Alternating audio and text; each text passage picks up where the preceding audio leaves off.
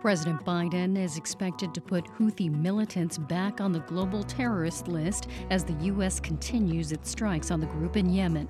It's Wednesday, January 17th. This is WBUR's Morning Edition. Good morning, I'm Rupa Shenoy. Coming up, only 3 major GOP presidential candidates remain following the Iowa caucuses, with Donald Trump's campaign anticipating more victories in the weeks ahead. We're going to go in, obviously, and take New Hampshire. We're going to take Nevada, and, of course, South Carolina. It'll be a sweep all the way. Also, the Supreme Court hears arguments in 2 fishing cases that could weaken federal rulemaking. And this hour, a bipartisan plan in Congress to help low-income Americans by expanding the child tax credit. We've got so many families, literally millions, who every week are walking an economic tightrope. Sunny and windy in the 20s today. It's 7:01. Now the news. Live from NPR News in Washington, I'm Corva Coleman. The Supreme Court is set to hear arguments today on a case that could upend decades of federal regulation. NPR's Carrie Johnson reports the case is being championed by the conservative legal movement. A group of herring fishermen are challenging a federal rule that requires them to pay for observers on their boats, but the case involves a lot more than the fishing industry. Lawyers for the fishermen are asking the Supreme Court to overturn nearly 4 decades of precedent that governs how judges interpret federal regulations.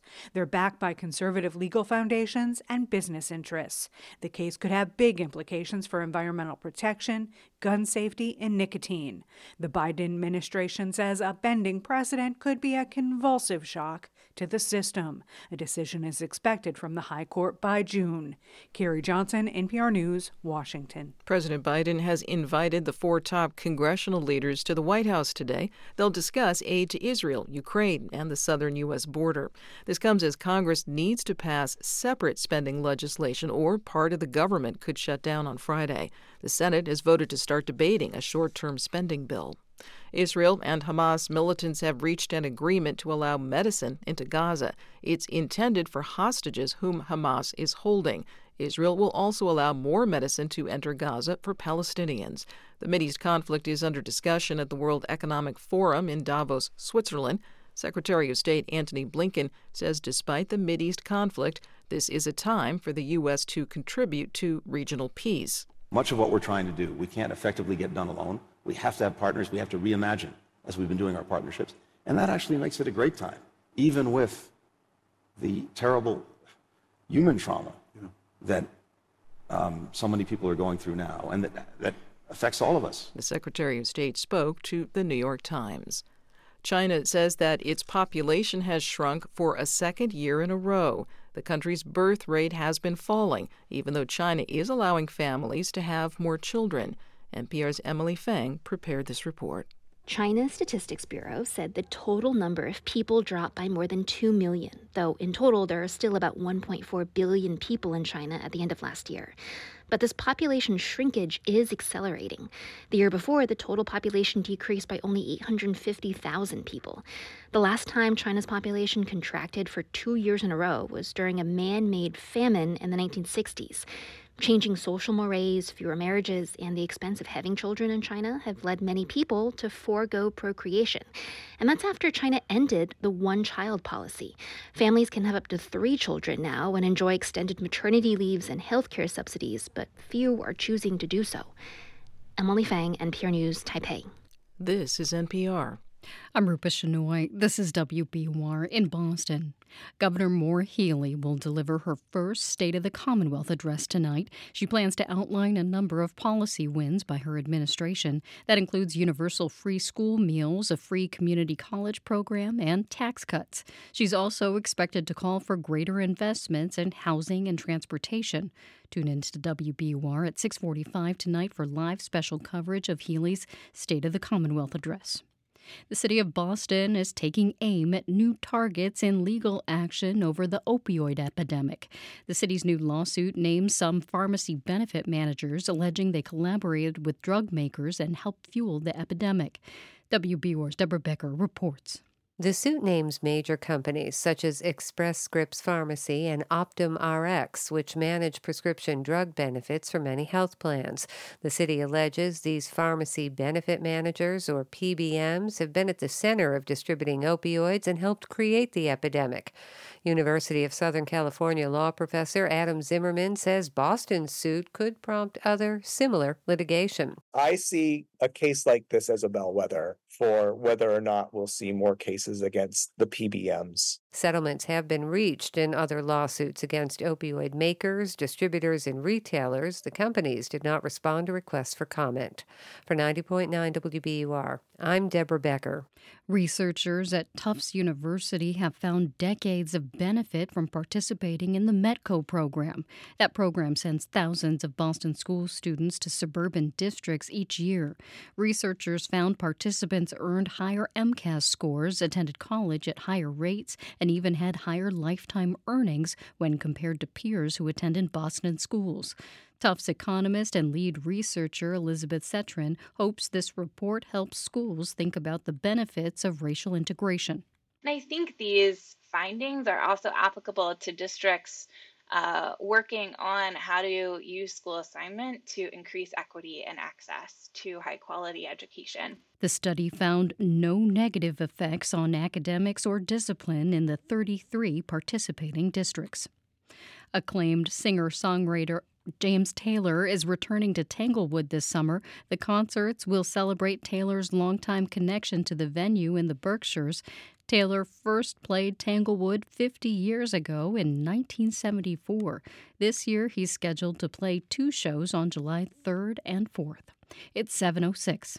WBUR supporters include the Kauffman Foundation, providing access to opportunities that help people achieve financial stability, upward mobility, and economic prosperity, regardless of race, gender, or geography. Kauffman.org.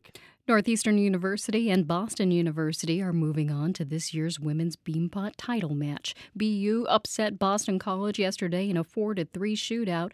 Defending champs Northeastern beat Harvard 1-0. The two teams will face off next week for the beanpot championship game at the Garden. The Celtics are back home tonight to face off against the San Antonio Spurs. Tip-off is at 7:30. The National Weather Service is warning drivers across southern New England to be aware of black ice as they make their morning commutes. We'll have sunny skies today, but it'll be windy with a high only in the upper 20s. Tonight, skies remain clear and temperatures dip into the teens. Tomorrow, clouds move back in and it'll be windy again with a high near 30. It's 20 degrees in Boston. Thanks for listening to WBUR. It's Morning Edition from NPR News. I'm Steve Inskeep. And I'm Michelle Martin. Good morning. The United States is escalating its fighting in Yemen. What does it hope to accomplish? The U.S. has repeatedly fired missiles into Yemen. It is responding to Houthi fighters who control much of that country and who have been attacking global shipping as it moves past the Yemeni coast. This is seen as part of a gradually widening Mideast conflict because Houthis claim they are responding to the Israel-Hamas war. NPR National Security Correspondent Greg Myrie has been measuring U.S. goals against the results, and he's with us now. Good morning, Greg. Good morning, Michelle.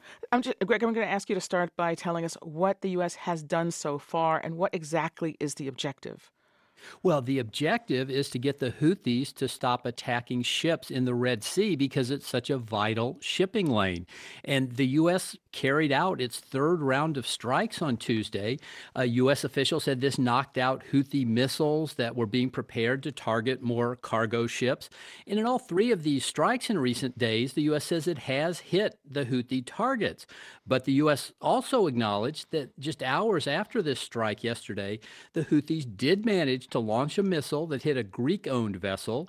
The damage was limited. The ship kept on its path through the Red Sea, but clearly the Houthis have not been deterred up to this point. So if not much deterrence is happening at this point, I guess the goal is to deplete its supply of weapons and drones over time. Is there any way to assess whether that is happening? Well, it certainly hasn't happened this point, and it's too early to tell if the U.S. would be able to do that. Analysts say you shouldn't expect the Houthis to run out of weapons in the short term. Yemen is a very poor country, and it doesn't make these weapons. But according to the U.S., Iran has been supplying the Houthis with missiles, with drones, and intelligence that it is using in these attacks. And the Houthis have proven themselves to be very resilient fighters. They emerged as a top military force in Yemen after years of civil war in that country. One thing I should note, missiles are expensive, and there may be some limit on how many Iran wants to give to the Houthis. Drones are cheap, and the Houthis could probably keep up with this type of weapon for a very long time. Now, the Houthis say they are attacking ships with some connection to Israel. Is this an accurate claim? Well, it's certainly a claim that resonates in the Middle East right now. I mean, one thing we're often hearing is that the Houthis are doing more than any group or country to support the Palestinians in Gaza. But is it accurate? I mean, remember, these are commercial ships from all over the world traveling in international waters.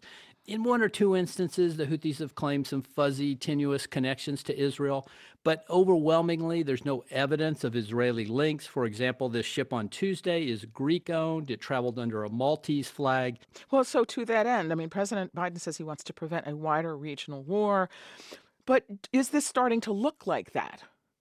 Well, it certainly could. You know, the Israeli-Hamas war has now been raging for more than 100 days. Hostilities are now playing out in 5 or 6 places daily in the Middle East. And U.S. forces are attacking or being attacked in several of them. So, Michelle, it is absolutely a very volatile moment. That is NPR's Greg Myrie. Greg, thank you. Sure thing, Michelle. Okay, let's think through the scenarios for the Republican presidential nominating contest. Donald Trump won Iowa this week. Turnout wasn't high in the caucuses, but he dominated among people who showed up, defeating Ron DeSantis and Nikki Haley, knocking others out of the race entirely. Trump campaign aide Bruce Lavelle spoke with NPR's Scott Detrow on election night and made a prediction.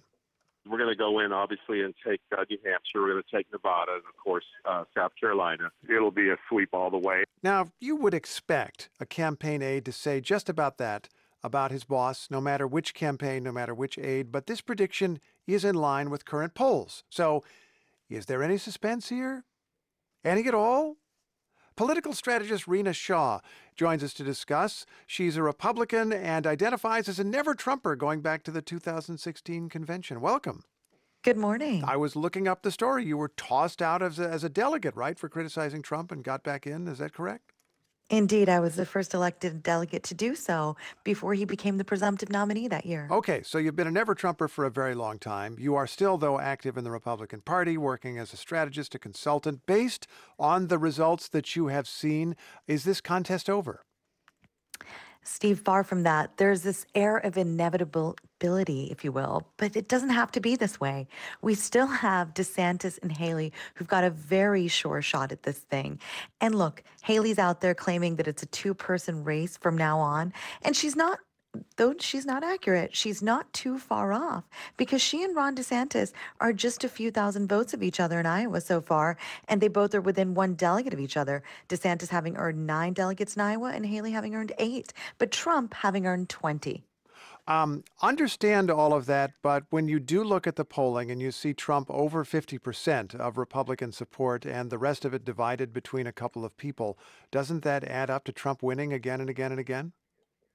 Well, if 2016 taught us anything, it's not to believe these polls. You get a lot of hard-right supporters answering these polls. And back to the delegate math for a moment. What's needed is 1,215 to win the Republican nomination. And essentially what we're looking at is that these primary contests do last for about 6 months, but more than 70% of all delegates are going to be allocated by the end of March. So I get that leaves people wondering, well, how's it even possible? But look to Super Tuesday. That's where I'm looking at that date, essentially where we see that slew of contests around the country, March 5th. And to me, that's when we can take the real pulse of the Republican electorate writ large. These early contests so far, I'm not putting too much stock in them, particularly not in Iowa, where we saw a really depressed turnout. 2024 turnout for these caucuses in Iowa were the lowest they were in more than a decade. So to me, Trump, yes, handily won, but in many ways he fared just fine. If you look at that through the vein of how these campaigns move forward, then you start to see that Trump may need to start to get creative in these other states. Let me just work through a couple of things that you said there. You said, let's not trust the polls, but I will just recall that in the 2016 campaign, the polls turned out to be roughly correct. People kept saying Trump is a flash in the pan. He's going to go away. These polls are fake or not fake, but they're not accurately measuring people's sentiment when they get serious. And it turns out people were serious about nominating Donald Trump. Let me ask another question, if I can. I suppose if Trump faced just one opponent, Nikki Haley or Ron DeSantis, that opponent would have a better shot. But some of the support of the other person would probably go to Trump. What is the way in which one of those candidates would get to a majority over the next few weeks? Well, these candidates certainly have their work cut out for them.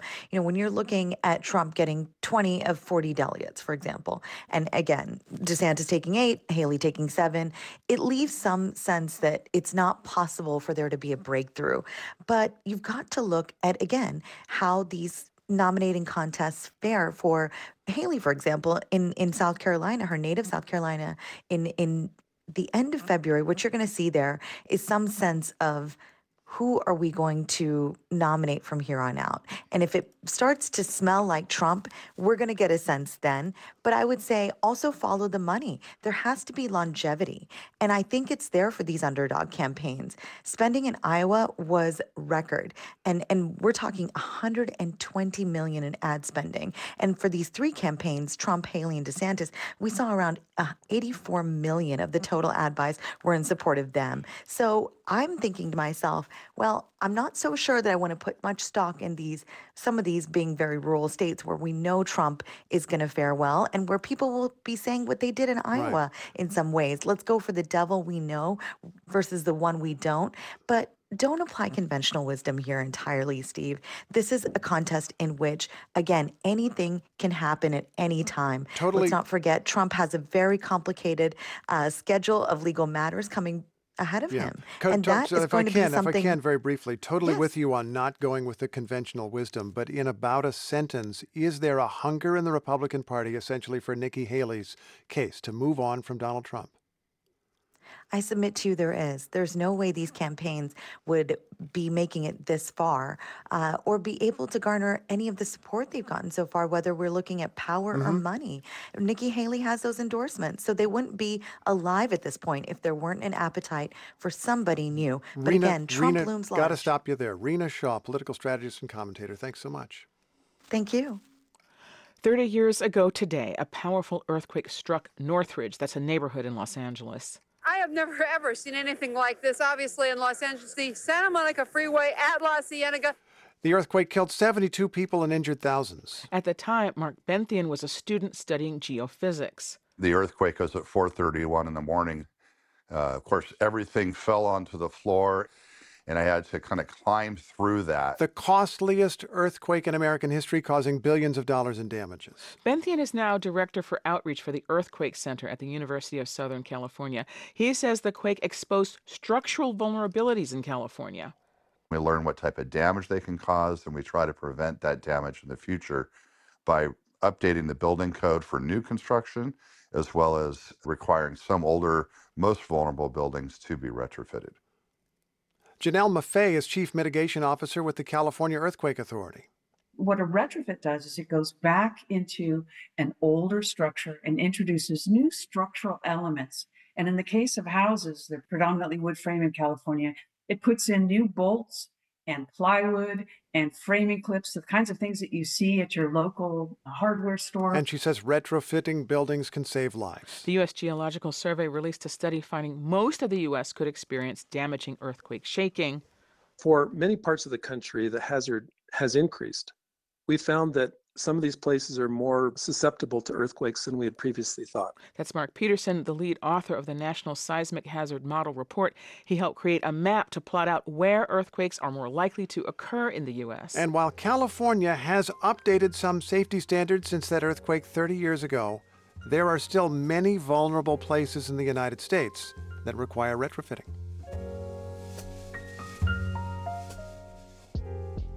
This is NPR News. Good morning. Thanks for starting your Wednesday with 90.9 WBUR. We're following news this morning that a judge has blocked JetBlue's merger with Spirit Airlines. Also, ABC News has canceled its GOP debate after Nikki Haley demanded it include Donald Trump. And coming up in 15 minutes on Morning Edition, a new bipartisan deal in Congress could help low-income Americans by expanding the child tax credit. We'll look at the bill's chances of passing. It's 7:19. WBUR supporters include Leslie University. Learn from mental health and wellness experts at Leslie University and prepare to make a difference. Learn more at leslie.edu. My name is Robin Inman. Think about what your values are and what's important to you in the big picture, and therefore what you hope you can leave as a legacy. Learn more about planned giving at wbur.org/legacy.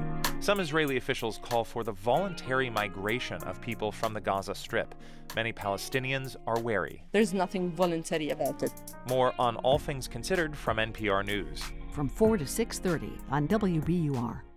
Sunny, windy, and cold today with a high only in the upper 20s. Mostly clear with lows in the upper teens tonight. It gradually grows overcast tomorrow and will be windy again. We'll have a high near 30. It's 20 degrees in Boston.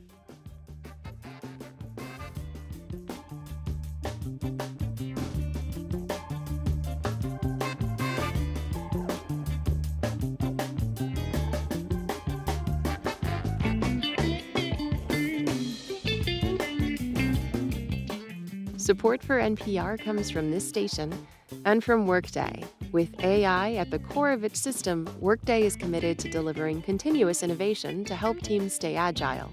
Workday, the finance and HR system for a changing world.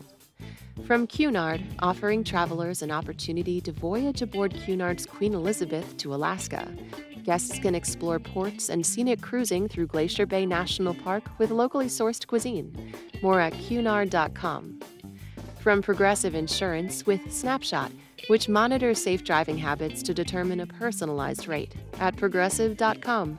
Not available in California and North Carolina or from all agents. And from the sustaining members of this NPR station. This is Morning Edition from NPR News. I'm Michelle Martin. And I'm Steve Inskeep. Good morning. A composer tried to write a single piece that would use just a few instruments to tell the story of everything, going back to the start of the universe. Nogotula Nguanyama wrote for 2 violins, a viola, and a cello.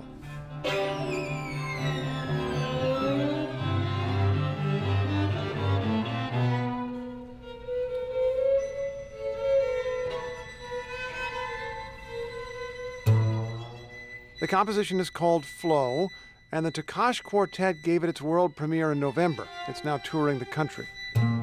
NPR's Olivia Hampton met the quartet at a performance in Baltimore. Nogotula Nguanyama's Flow starts with the beginning of everything, that moment when the universe gradually filled with ionized gas.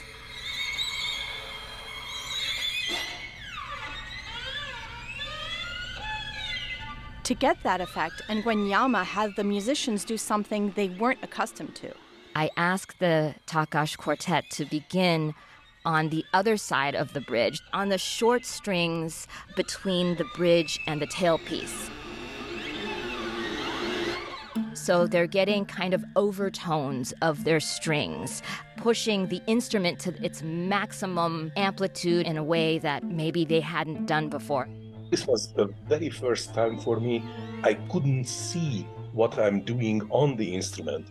That's Andras Feyer, a founding member of the quartet. It was a shock, then it was a scare, then I could relax somewhat, because the violins, they actually had some visual point, but not for me. Oh, that's so interesting. I hadn't thought about it that way, that you have to look over the bridge down into this abyss. And then you were asking me for a double stop, which just added to my paralysis. But it sounds so good.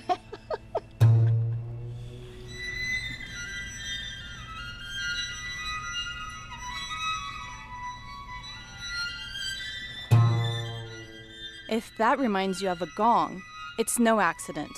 The cello is imitating traditional Balinese gamelan music. Ngwenyama is unafraid to draw on the entire range of musical forms, and the Takash Quartet are kind of her ideal collaborators. Founded by a group of students in Budapest nearly 50 years ago, they moved to the US in the early 1980s and became known for their recordings of Beethoven, Schubert, and Bartók. But with this piece, the musicians are pushing their instruments and themselves to the limit. Here's second violinist Harumi Rhodes. There's nothing more exciting than creating new things together and making sure that that's always a joyful process. Whatever we do to keep that human, joyful, collaborative spirit, I think is something that our quartet really embraces.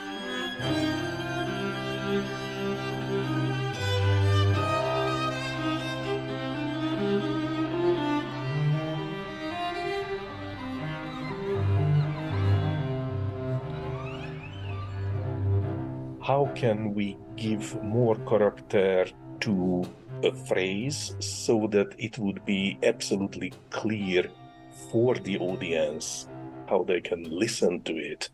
Then they are more open to really enjoy it and act like a sponge for her music. Here's Rhodes again. Throughout time, composers are often their most experimental when it comes to writing for string quartets. I mean, there's something about the string quartet that's so flexible and intimate, being a family of four, but also the fact that we can also sound like a symphony. You know, we can also be mighty and strong.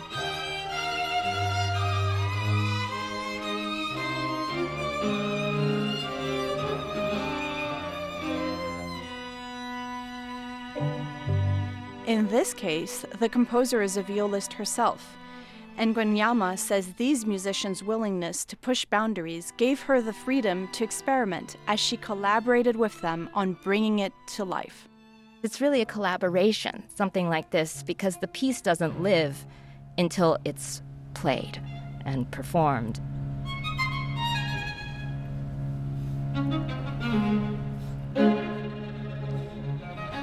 This freedom shines through in the quark scherzo movement. That musical term, scherzo, is Italian for joke. The quark is the smallest unit of matter. Here, Ngwenyama explores these subatomic particles. She sends them into a giddy waltz.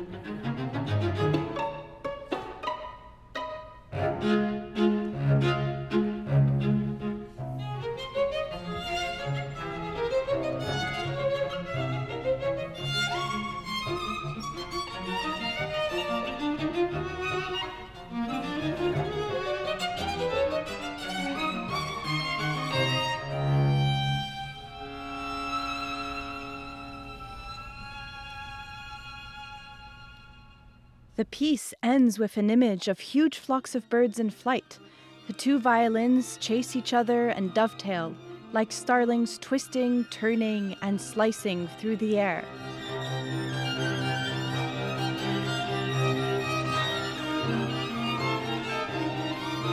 Before landing.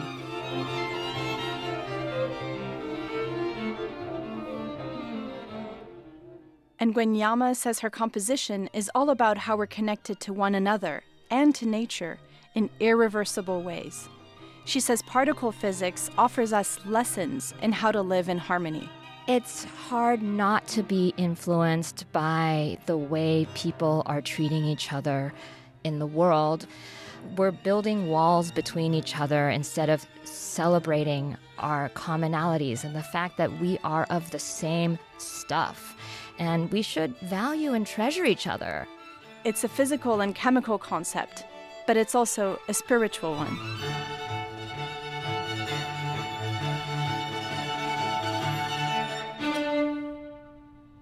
Olivia Hampton, NPR News.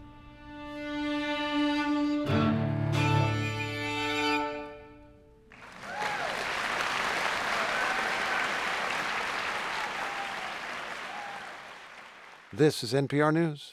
Today's top stories are next. Then coming up at 7:45 on WBUR's Morning Edition, an effort to save animals from zoos in the Gaza Strip. It's 7:29. We're funded by you, our listeners, and by Road Scholar, creating educational travel adventures for adults around the world. Learn more at roadscholar.org/learning.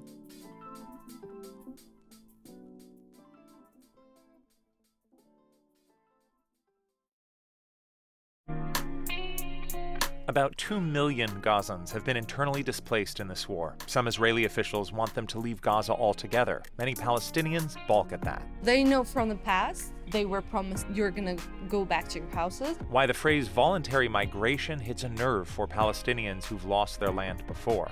I'm Ari Shapiro. More on All Things Considered from NPR News. Listen today starting at 4 on 90.9 WBUR. Live from NPR News in Washington, I'm Dave Mattingly.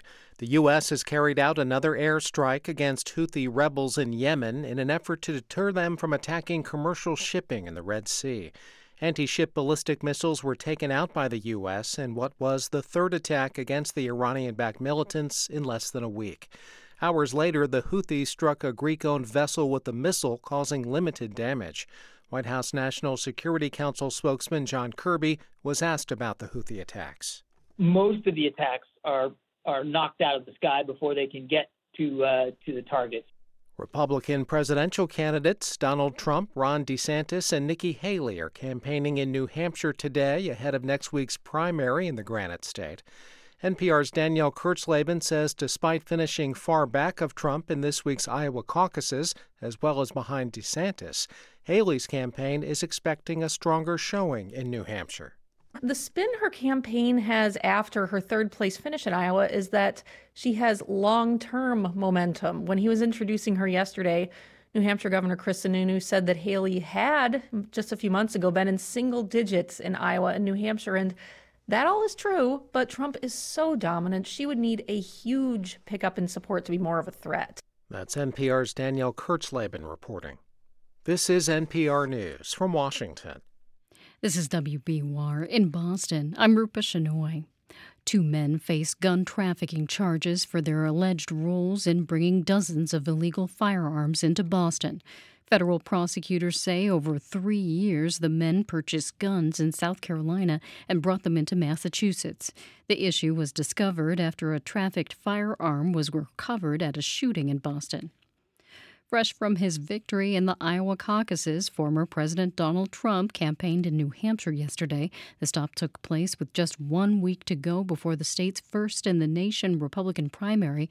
WBUR's Anthony Brooks reports New Hampshire may present more of a challenge for the former president.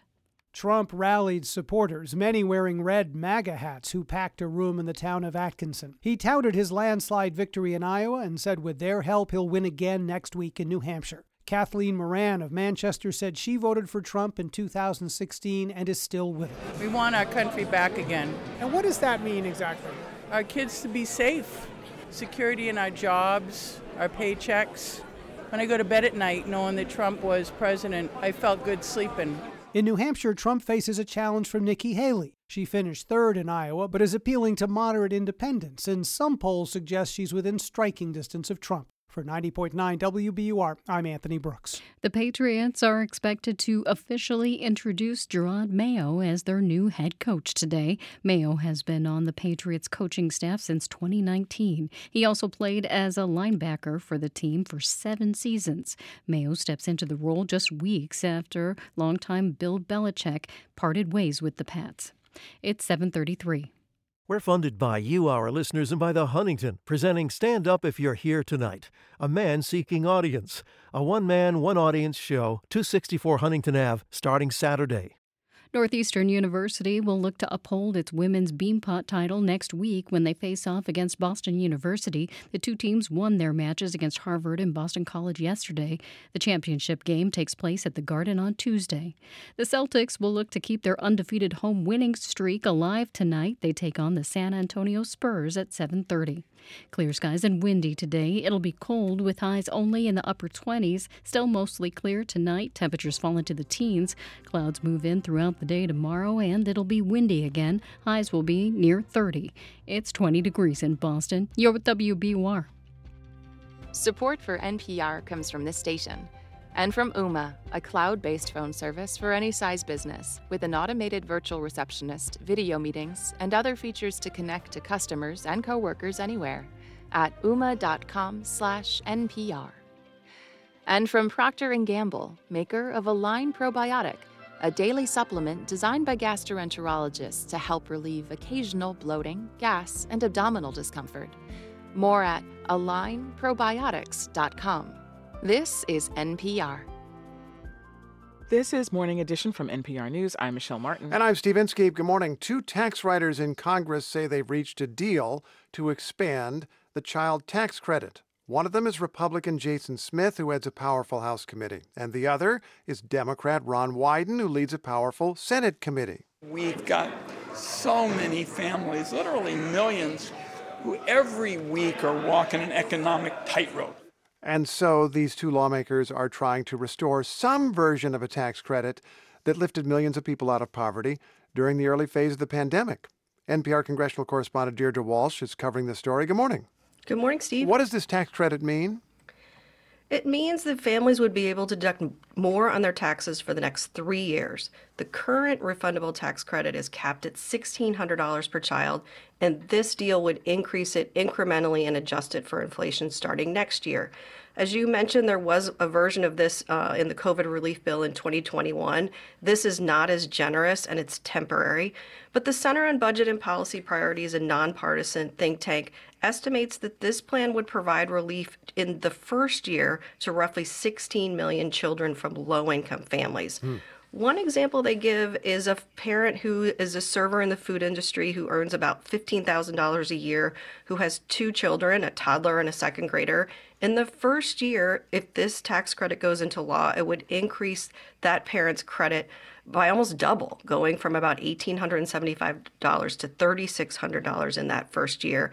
They also estimate this expanded tax credit would benefit children from all races and ethnicities. Okay, so this means a significant amount of extra money for somebody who, in your example, is already working but not being paid very much, and now the government is going to help them. This is something that was done during the pandemic that lifted millions of people out of poverty. According to the numbers, it worked. So why has it been so hard for Congress to bring back?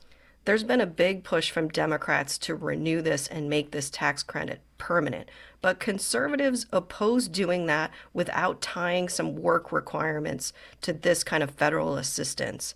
Democrats tried to include this in a large package when they controlled both chambers of Congress, but that didn't get through.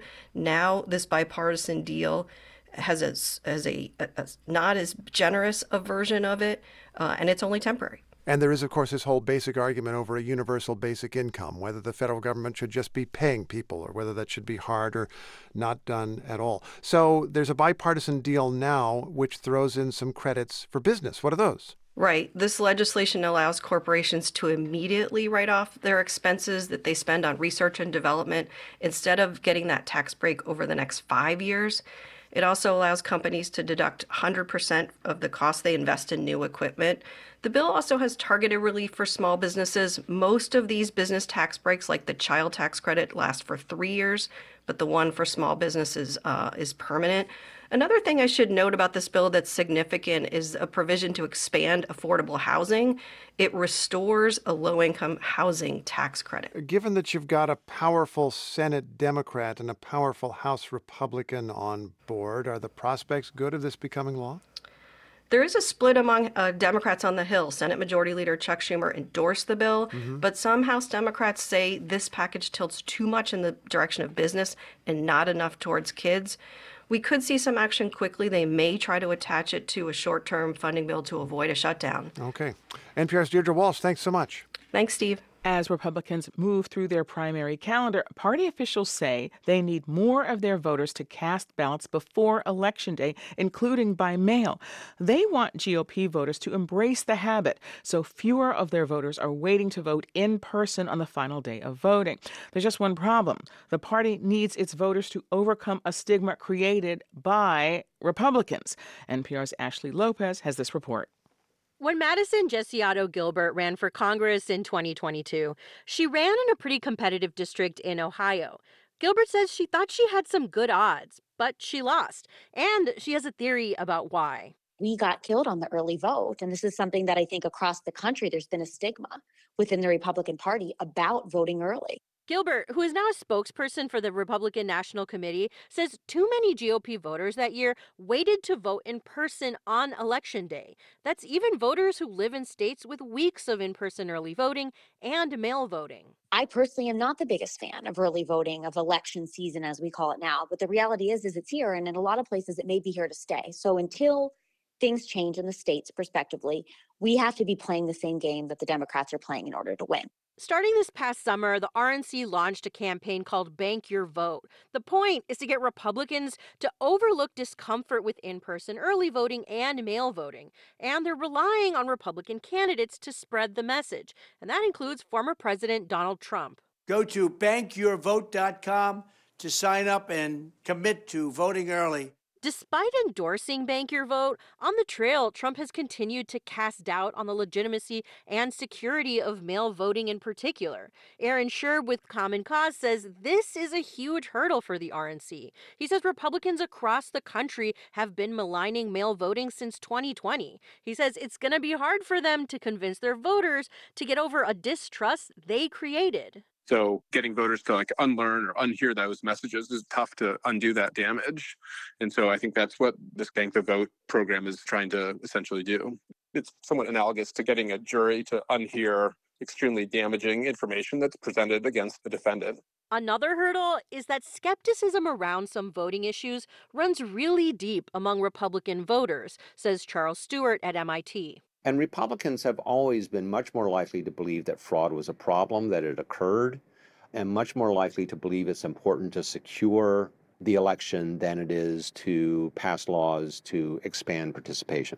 Despite that, GOP officials say they need to counteract some of that skepticism if they want to win elections and save money. If they get out early, we're not going to spend as much money on them. That's Madison Gilbert again with the RNC. So it may be around $5, right, that we spend on that voter if they get out early. However, if we keep having to chase them, if we keep having to phone them, to mail them, to reach them, to try to get them out to vote, we're continuing to spend money over and over and over on the same voter. Gilbert says if more of their core voters cast their votes early, they could use their resources on less reliable voters. Charles Stewart at MIT says some Republican voters might respond to the argument that this will help them beat Democrats. But there's going to be another set of voters who are going to say, well, you're asking me to do something that I already feel uncomfortable doing for all these other reasons.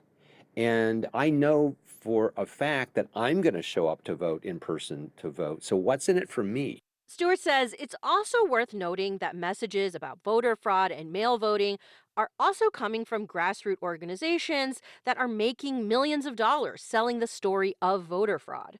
Stewart says counteracting those messages might be one of the tougher hurdles for the RNC to clear. Ashley Lopez, NPR News. This is NPR News. After 1 year in office, Governor Maura Healey will deliver her first State of the Commonwealth address tonight. Listen for live special coverage at 6:45 tonight on 90.9 WBUR and on the WBUR app. And coming up at the top of the hour here on WBUR's Morning Edition, how the Republican candidates for president are adjusting their approach as they campaign in New Hampshire ahead of that state's primary next week. Only in the upper 20s today, it'll be sunny and windy. Upper teens tonight under mostly clear skies. Near 30 tomorrow and windy again. It'll grow increasingly overcast throughout the day. It's 20 degrees in Boston. Funding for WBUR's Business Report comes from Vertex, where cell and genetic therapies teams are using innovation to create and deliver transformative therapies for people living with serious diseases. Learn more about how you can make your mark and shape the future at Vertex. Career opportunities at vrtx.com. State Attorney General Andrea Campbell is applauding a ruling that prevents a merger between JetBlue and Spirit Airlines. A federal judge ruled the merger would raise costs for consumers. Campbell agreed. She says the ruling is good for Massachusetts residents because it'll keep prices low and let travelers have more options when booking flights. Both airlines say they may appeal the ruling. JetBlue is the largest carrier at Logan Airport. Brookline is launching an initiative to promote small, independently owned businesses. Project Pop-Up aims to diversify Brookline storefronts and increase foot traffic in the area. Meredith Mooney is Brookline's Economic Development Director. She hopes this initiative will make it easier for people who are trying to open their own store. The objective is we give these businesses the opportunity to do a test run in Brookline, get some success, build a customer base in the area, and then hopefully transition to a storefront business once they're ready to make that leap somewhere else in Brookline. The project will start with 3 businesses owned by women. The pop-up store space is located just outside Coolidge Corner. It's 7:44.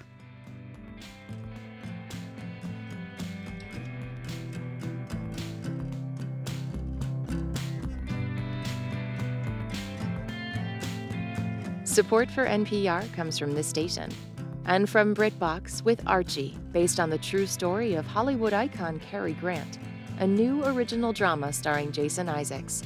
Archie, now streaming at BritBox.com/NPR. From Procter & Gamble, maker of Nervive.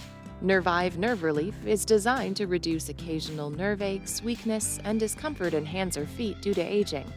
Learn more at nervivehealth.com. And from the listeners who support this NPR station. This is Morning Edition from NPR News. I'm Michelle Martin. I'm Steve Inskeep. And I'm A. Martinez. Israel's war with Hamas has created a humanitarian catastrophe for the millions of Palestinians stuck in Gaza.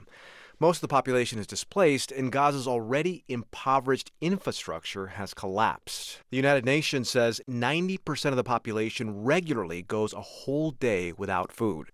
And while the humans are living in dire conditions, so are the animals in Gaza. Veterinarian Dr. Amir Khalil argues any life that can be saved from war should be saved. I think it is the wrong timing to say whom to save and whom not to save. I think if I'm able to help one creature, it's enough. Dr. Khalil is part of a team at Four Paws, an organization that rescues animals from war zones. I spoke with him as he was planning a mission to get surviving animals out of the zoos in Gaza. To go to a war zone or conflict zone, the team and myself, we are prepared for the unexpected. The most important thing is the safety and the security for the team. So we cannot enter without coordination with all involved stakeholders in Israel and in Gaza. So it's like a military operation, in fact, to do such mission. What kinds of animals are you expecting to try to rescue from Gaza? There is several zoos in Gaza. Currently, we hear about 3 zoos are in need. There is a private zoo in central Gaza. And in Rafah Zoo, there is animal. So we speak about lions. We speak about hyena. We hear about crocodiles there. And 3 baboon who escaped from a zoo in Gaza. How do you move them, considering that many of the roads are destroyed and it's still an active war zone? So take us through that process of actually moving the animals once you have them. In fact, it needs a lot of intelligence work before, especially on the road. If you enter under humanitarian aid, a lot of people will think you have food for humans. So they might attack even your car. You need to be aware about the road are safe from snipers. You have to be aware about enough food with you for the animal because you don't know how long it will take. Even a short distance, it might take hours sometime for a checkpoint or control. You need to be prepared for the worst scenario all the time. And where do you expect to go with the animals right off the bat? Our intention to take the animal to Egypt, and from Egypt we go further to our destination will be our sanctuary with Princess Alia Foundation will be in Jordan. Could you imagine a situation where they would go back to Gaza somehow, or are they now out of Gaza permanently? If you imagine, the majority of the animal were smuggled by tunnels.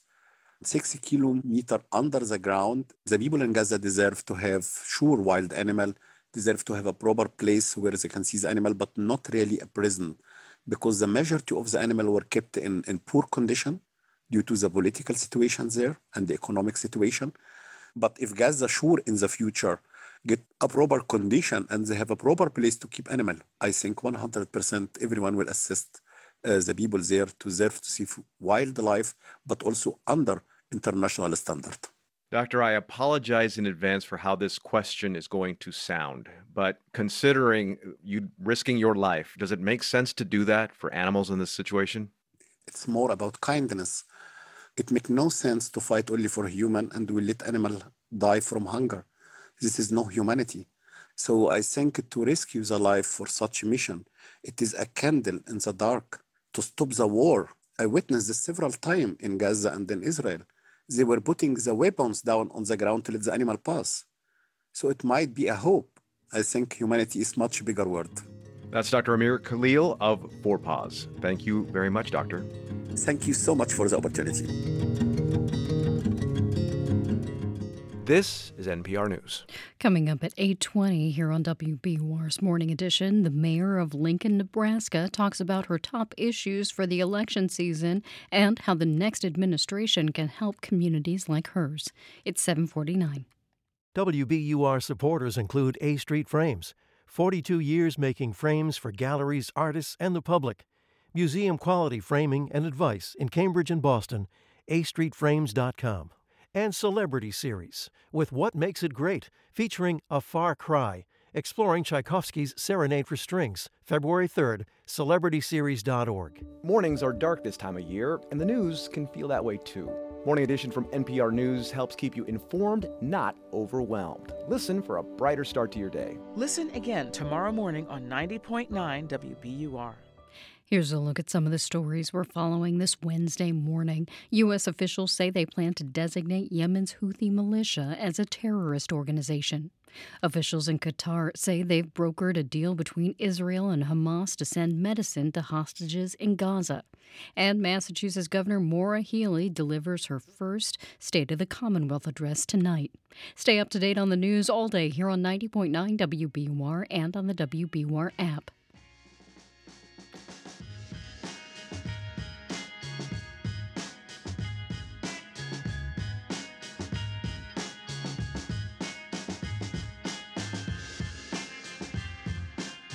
Sunny, windy, and upper 20s today. Mostly clear and upper teens tonight. Increasingly cloudy, windy, and near 30 tomorrow. It's 20 degrees in Boston.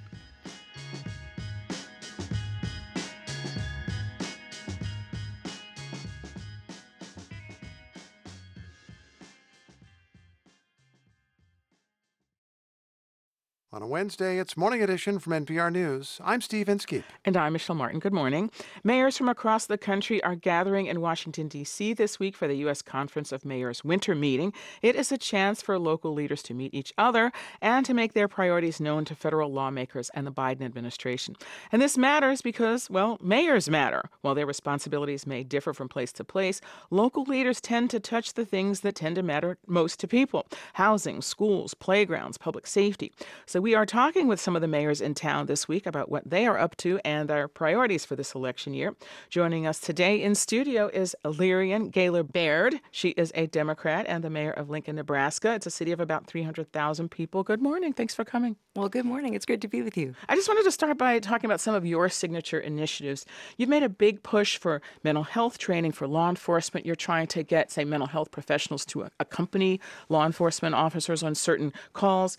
You've pushed on affordable housing and even making playgrounds more accessible for kids with disabilities. These are some sort of really kind of unique programs here. And I was just wondering if there's something that ties them all together. Like, why are these your priorities? Well, public safety and opportunity for everyone in our community are among my top priorities. And in part, I'm the daughter of two public school teachers, and I was aware at a very early age that not every child's born into the same set of circumstances or access to resources and opportunities. And as mayors, we focus a lot on making sure that we're providing a good opportunity for a high quality of life for everyone. And you've said, look, in your State of the City address, you said you wanted Lincoln to be the quality of life capital of the country.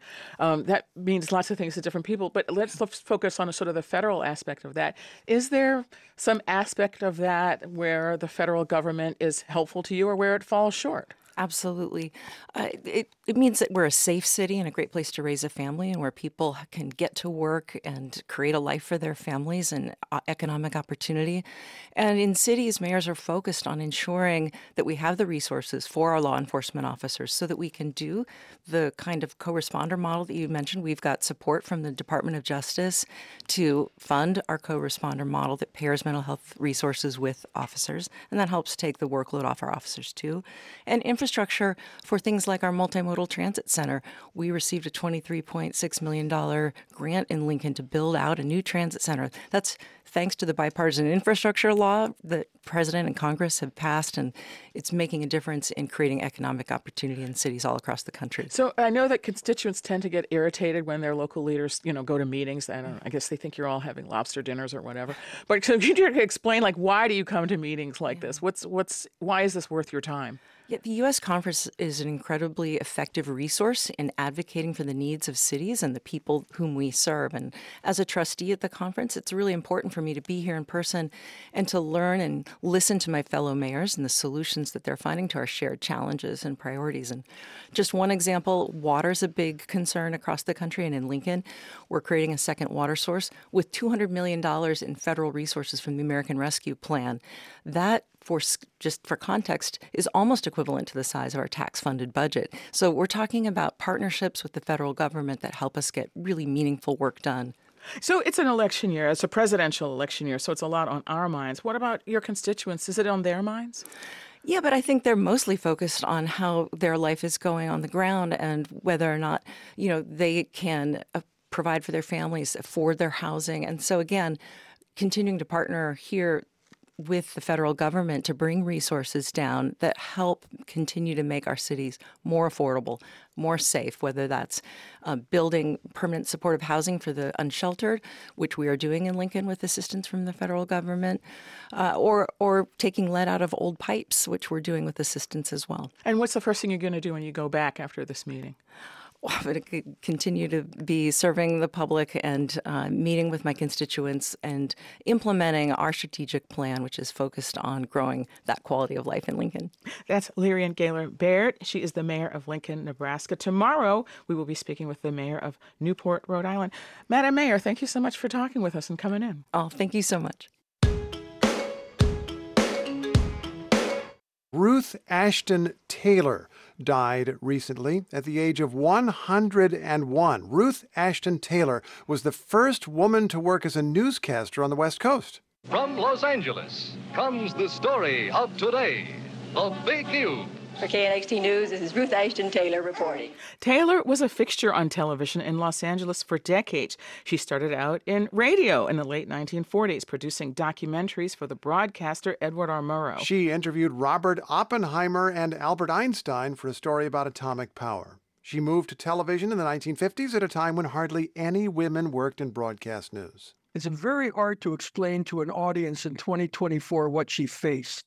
We're talking about a newsroom that was all white male. Joe Saltzman teaches journalism at USC. He worked with Taylor in the 1960s and 70s at the CBS affiliate in Los Angeles. Ruth came in and because she was so good and she was so insistent, she did get the job as a female reporter, but they wanted to just give her what they called woman stories, where a man would cover a trial and the woman reporter would cover the grieving mother, the grieving wife, the grieving girlfriend. She said, no, I want to cover everything, just like any other reporter. And eventually she got her own show, interviewing newsmakers, politicians, celebrities. In fact, she told me once the best compliment that the men could give her was saying, boy, you're a hell of a newsman. They wouldn't say newswoman, they would say newsman. Taylor went on to receive a Lifetime Achievement Emmy, and she got a star on the Hollywood Walk of Fame. Mom, I finally made my mark. It's right here on the Hollywood Walk of Fame in cement. Mom, she paved the way for other women journalists. I think she was the person that enabled probably 2 or 3 generations of female journalists to get jobs in journalism and say if she could do it under the worst circumstances, maybe we have a chance. That's Joe Saltzman speaking about his former newsroom colleague, Ruth Ashton Taylor. She died last week in Northern California, and we thank her.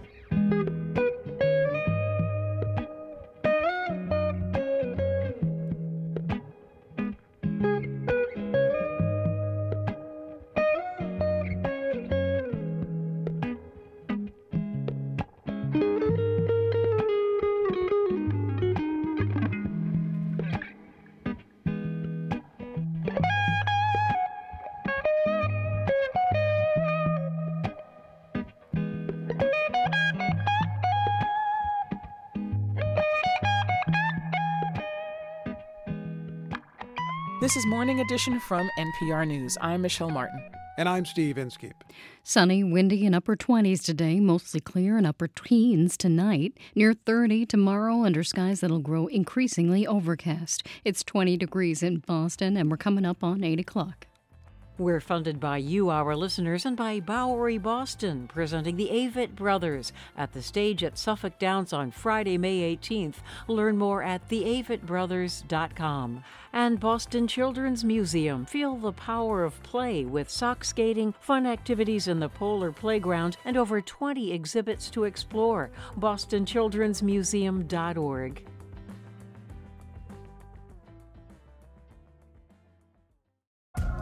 I'm here and now host Scott Tong, and this is 90.9 WBUR FM Boston, 92.7 WBUA Tisbury, and 89.1 WBUH Brewster. Listen anytime with our app or at WBUR.org. WBUR, Boston's NPR news station.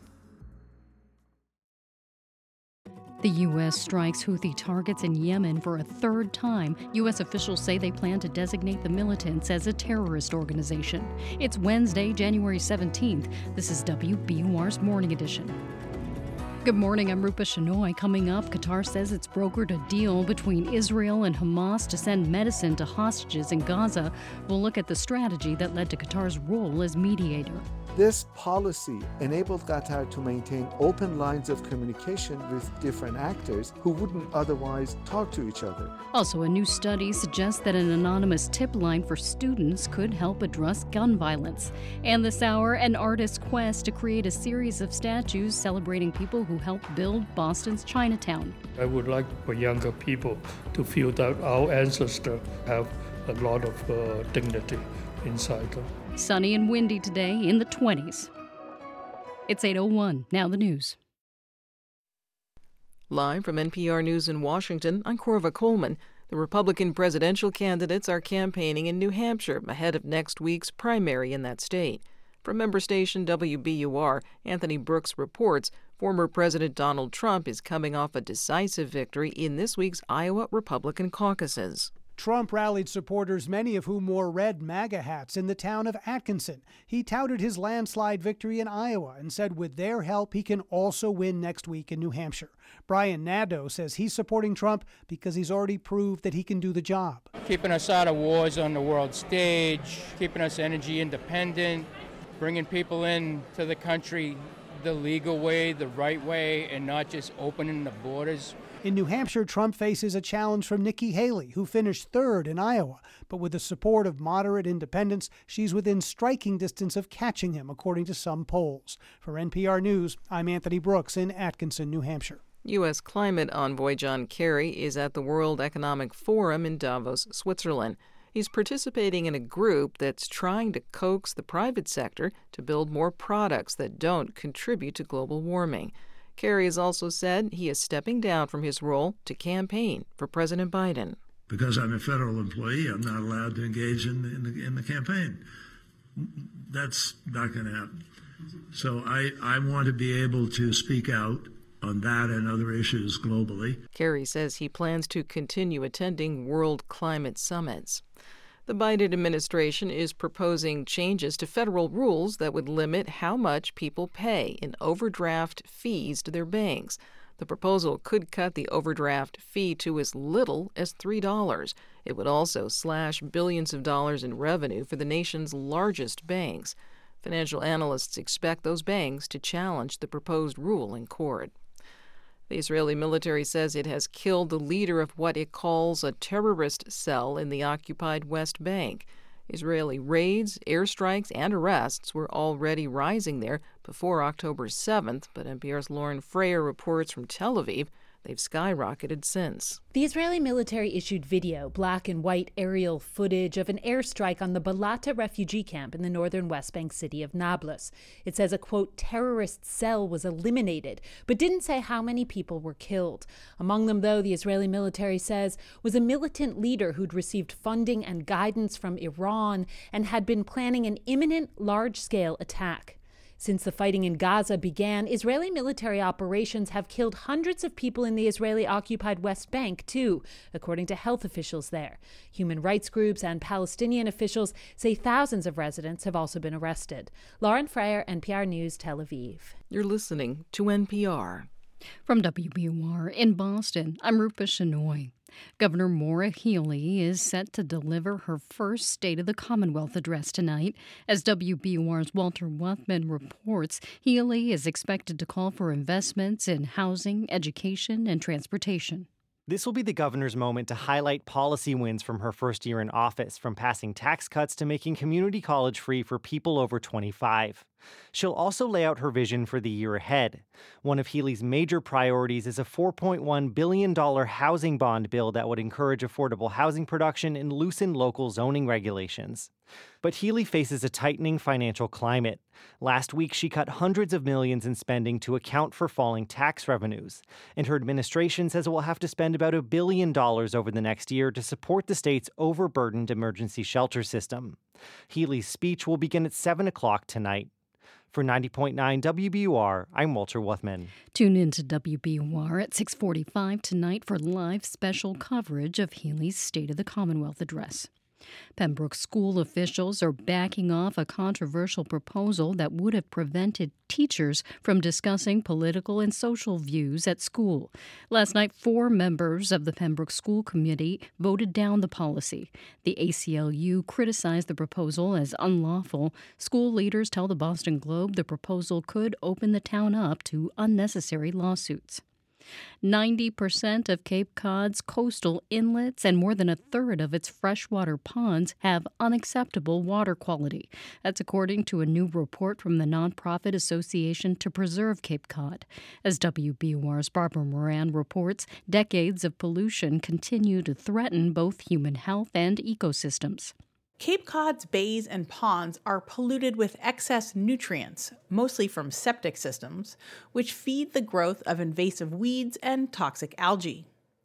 New state regulations are forcing communities to clean up the water, but it's too soon to see any results.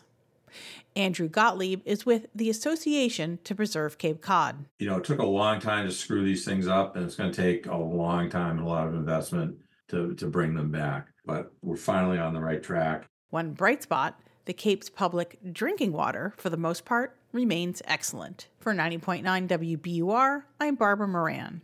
Boston Mayor Michelle Wu will stump for President Joe Biden in New Hampshire this weekend. Wu is set to campaign for the incumbent ahead of Tuesday's primaries. Because Biden's name will not appear on the ballot there, supporters are pushing a write-in campaign. The Boston Herald reports Wu will attend events promoting that campaign while in the Granite State on Saturday. It's 8:06.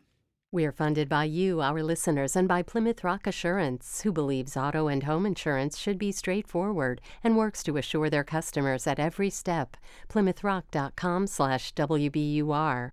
Northeastern University and Boston University will face off next week during the women's Beanpot title match. BU upset Boston College yesterday 4-3 in a shootout. Defending champs Northeastern beat Harvard 1-0. The two teams will play for the Beanpot Championship Tuesday at the Garden. The Celtics are back home tonight to take on the San Antonio Spurs. The game gets underway at 7:30. We'll have sunny skies today, but it'll be windy with a high of only in the upper 20s. Tonight, skies remain clear and temperatures dip into the teens. Tomorrow, clouds will move back in and it'll be windy again with a high near 30. It's 20 degrees in Boston. Thanks for listening to WBUR. We're funded by you, our listeners, and by Jarl and Pamela Mohn, focusing on civil liberties, foster youth, public radio, and the arts. It's Morning Edition from NPR News. I'm Steve Inskeep. And I'm Michelle Martin. Good morning. Coming out of Monday's Iowa caucuses, just 3 major candidates remain. Iowa made this Republican primary a 2-person race. Nikki Haley said only the top 2 from Iowa, go on to be viable. Well, guess what? We punched our ticket out of Iowa yesterday. So it's now off to New Hampshire, a great place. Former President Trump is leading in polls in New Hampshire and everywhere among Republicans, but the contest is closer in New Hampshire than elsewhere, where Nikki Haley is appealing for voters' help to avoid a rematch of the 2020 campaign. Ron DeSantis is trying to build on his second-place finish in Iowa. Both of those challengers have past ties to Trump and now have been trying to win over some of his supporters. And they are all in New Hampshire today, and so is NPR's Danielle Kurtzleben, who is here to sketch out the state of the race there. Good morning, Danielle. Good morning. So, I know it's cold, and it's early. It is. Now, 6 days out, what are the candidates talking about, and how are they talking about these things? Well, their messages haven't really changed since Iowa, except I guess you could say there is a bit more attacking between the candidates, especially between Haley and Trump. Last night at a rally, Trump made it very clear he's focusing on taking aim at Haley, both personally and at some of her policies. Haley had an event last night where she also stuck to her usual script. She is set to give Trump more of a challenge here, so she's really focusing on hitting him. Here in New Hampshire, she's kind of trying to treat this as if it were a two-person race. Now, as for Florida Governor Ron DeSantis, we haven't heard from him yet in New Hampshire. He first went to South Carolina to sort of troll Nikki Haley in her home state and try to beat her there. He has now come to New Hampshire, but he's had to cancel his event so far because of bad weather. It just kind of followed us all here. Okay, let's talk about Trump. What's he up to? Well, he went to New York first after Iowa for the opening of the E. Jean Carroll defamation trial. That is the writer who accused Trump of rape, and a jury has found that he sexually abused her. So this is a defamation case related to that. And that's where his head was yesterday. After winning Iowa, he spent a couple hours yesterday just posting on Truth Social, attacking Carroll, complaining about the trial. But here in New Hampshire at his rally last night, he really attacked Haley a lot on a few points. For example, that she wants to raise the Social Security eligibility age, and also that she wants to send aid to Ukraine. So you mentioned that Haley does appear to be the top rival to Trump in New Hampshire. Just say more about that. Yeah, so her margin here is much tighter than it was in Iowa. She's polling maybe 12 points behind Trump per the 538 polling average. And the spin her campaign has after her third place finish in Iowa is that she has long-term momentum. When he was introducing her yesterday, New Hampshire Governor Chris Sununu said that Haley had, just a few months ago, been in single digits in Iowa and New Hampshire, and that all is true, but Trump is so dominant, she would need a huge pickup in support to be more of a threat. And so she's really focusing on him. Case in point, there had been a debate scheduled for Thursday, but Haley has since said she wouldn't debate again unless it was against Trump or Biden. Okay, and to round things out, Florida Governor Ron DeSantis has not been doing well in New Hampshire so far. So I guess he's hoping that the momentum from that second place finish in Iowa will help him there. Yes, but like you said, he hasn't really contested New Hampshire much yet. It's clear he's focusing on South Carolina, likely thinking that he's going to do better with Southern, traditional, evangelical voters as opposed to New England Republicans who are known for having a bit more of a libertarian streak. And like I said, we just haven't heard his message yet here. We've got to wait out this weather. That is NPR's Danielle Kurtzleben in New Hampshire. Danielle, stay safe, stay warm, do your best. Yes, thank you. Today, the U.S. Supreme Court hears a challenge to the way the federal government regulates about everything. A system in place for decades has imposed limits on air and water pollution and gun safety and workplace protections. Now, a group of herring fishermen from New Jersey has questioned the system. NPR's Carrie Johnson reports. For Bill Bright, seafood is all in the family. I'm kind of the black sheep of the family that I actually went to the sea, and now my kids are following my footsteps. My boys are working on the boats, and my daughters, we have a shoreside business, and they run that. So the whole family is in the seafood business 100%. Bright says he welcomes regulations to keep the herring population strong in the waters off of Cape May, New Jersey. But he says the fisheries service went too far when the government mandated vessel owners like him had to pay for observers on the boats to make sure they're following the rules. But we have this hanging over our head, and we're not under any illusion. Once they start charging us for the monitor, that's never going away. He's the lead plaintiff in a case the Supreme Court will hear today, with implications far beyond the fishing industry. The real purpose of it is to enfeeble the federal government so that we don't have the capacity to deal with modern problems, and billionaires and big companies can just do what they want and not be checked. That's David Doniger, senior attorney at the Natural Resources Defense Council, a nonprofit environmental advocacy group. Well, I have frequently quipped that my career would be bookended by the birth and death of the Chevron doctrine, and I will be on the losing side both times. I hope that's wrong. In 1984, Doniger argued and lost an environmental law case involving the energy giant Chevron and the EPA at the Supreme Court. The facts of that case are overshadowed by a system it enshrined about the way judges evaluate federal regulations under legal challenge. Again, David Doniger. So the doctrine from the Chevron case is judges are supposed to follow a two-step procedure. First, judges are supposed to ask whether a law is clear when someone challenges a federal rule. Then, if the law is not clear, if there's an ambiguity, then the court's supposed to defer to the agency decision if it's a permissible or reasonable interpretation. in practice, that's meant that courts often defer to people inside federal agencies who are experts on things like pollution, banking, and food safety. Paul Clement has argued more than 100 times before the Supreme Court. Can't think of a better way to mark the 40th anniversary of the Chevron decision than with an overruling. Clement will represent the herring fishermen today. In our view, this really has gotten out of control. Clement says the current system means Congress never has to weigh in and reach a compromise on the toughest policy questions, because one side or the other can just wait for a change in the executive branch every 4 or 8 years, and the rules will swing back and forth based on the views of the political party in power. Again, Paul Clement. I think it's really as simple as this, which is when the statute is ambiguous and the tie has to go to someone, we think the tie should go to the citizen and not to the government. And one of the many problems with the Chevron rule is it basically says that when the statutory question is close, the tie goes to the government. And that just doesn't make any sense to us. Conservatives on the Supreme Court, including Clarence Thomas and Neil Gorsuch, have been critical of the Chevron approach for years now. Gorsuch even wrote that Chevron deserves a tombstone. The effort to overturn the nearly 40-year-old case has the support of conservative legal foundations, the Gun Owners of America, and a trade group for electronic cigarette makers. Don McGahn, the White House counsel for former President Donald Trump, made deregulation a top priority. McGahn told a conservative audience during the Trump years that Trump nominated judges who shared that outlook. There is a coherent plan here where actually the judicial selection and the deregulatory effort are really the flip side of the same coin.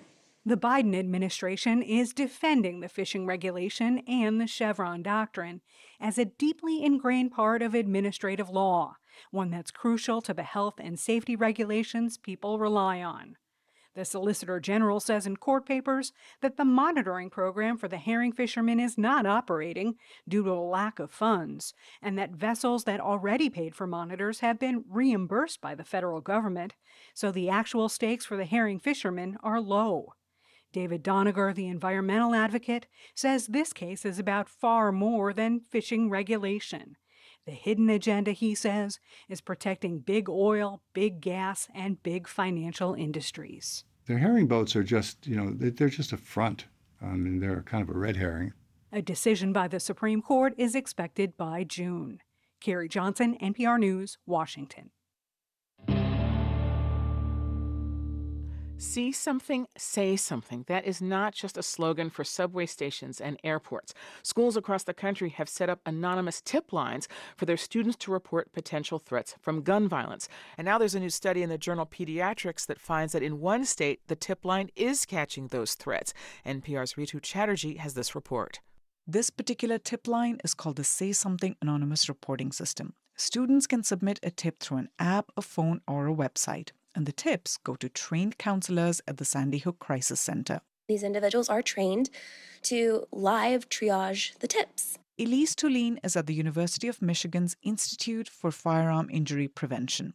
For their study, Tulin and her colleagues zeroed in on one state, North Carolina, and looked at data on tips from 2019 to 2023, a total of more than 18,000 tips. What we found is that 10% of tips contain reference to a firearm. 38% of those gun-related tips were about potential school shootings, and nearly a quarter were about seeing or knowing of a weapon.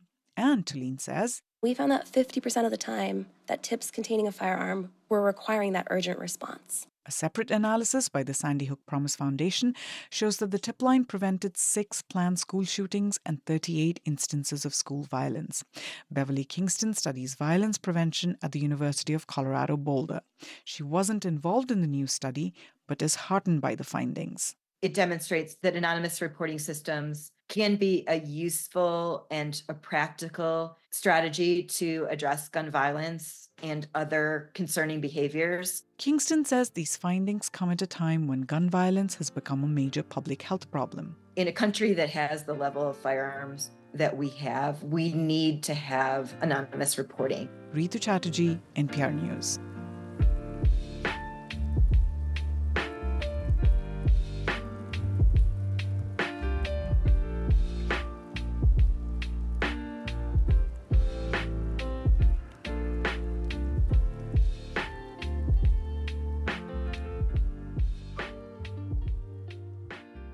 This is NPR News.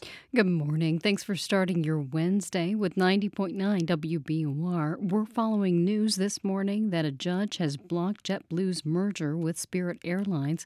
Also, a privately chartered mission to the International Space Station is scheduled for liftoff today. And coming up in 15 minutes on Morning Edition, how Qatar became a crucial mediator for the West, most recently brokering a possible deal to get medicine to hostages in Gaza. It's 8:20. WBUR supporters include Road Scholar, creating educational travel adventures for adults around the world.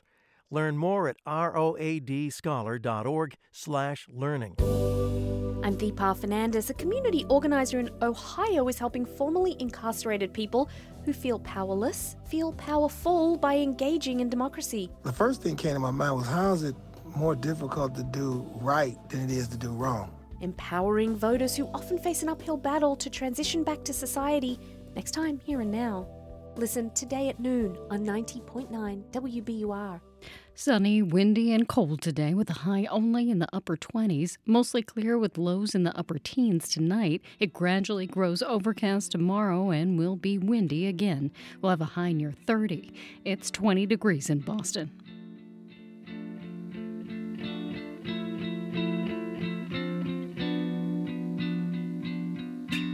Support for NPR comes from this station and from Sony Pictures Classics presenting Freud's Last Session, a new film starring Anthony Hopkins as Sigmund Freud and Matthew Good as C.S. Lewis, who converge in a battle over the existence of God, now playing only in theaters. From the Walton Family Foundation, working to create access to opportunity for people and communities by tackling tough social and environmental problems. More information is at waltonfamilyfoundation.org.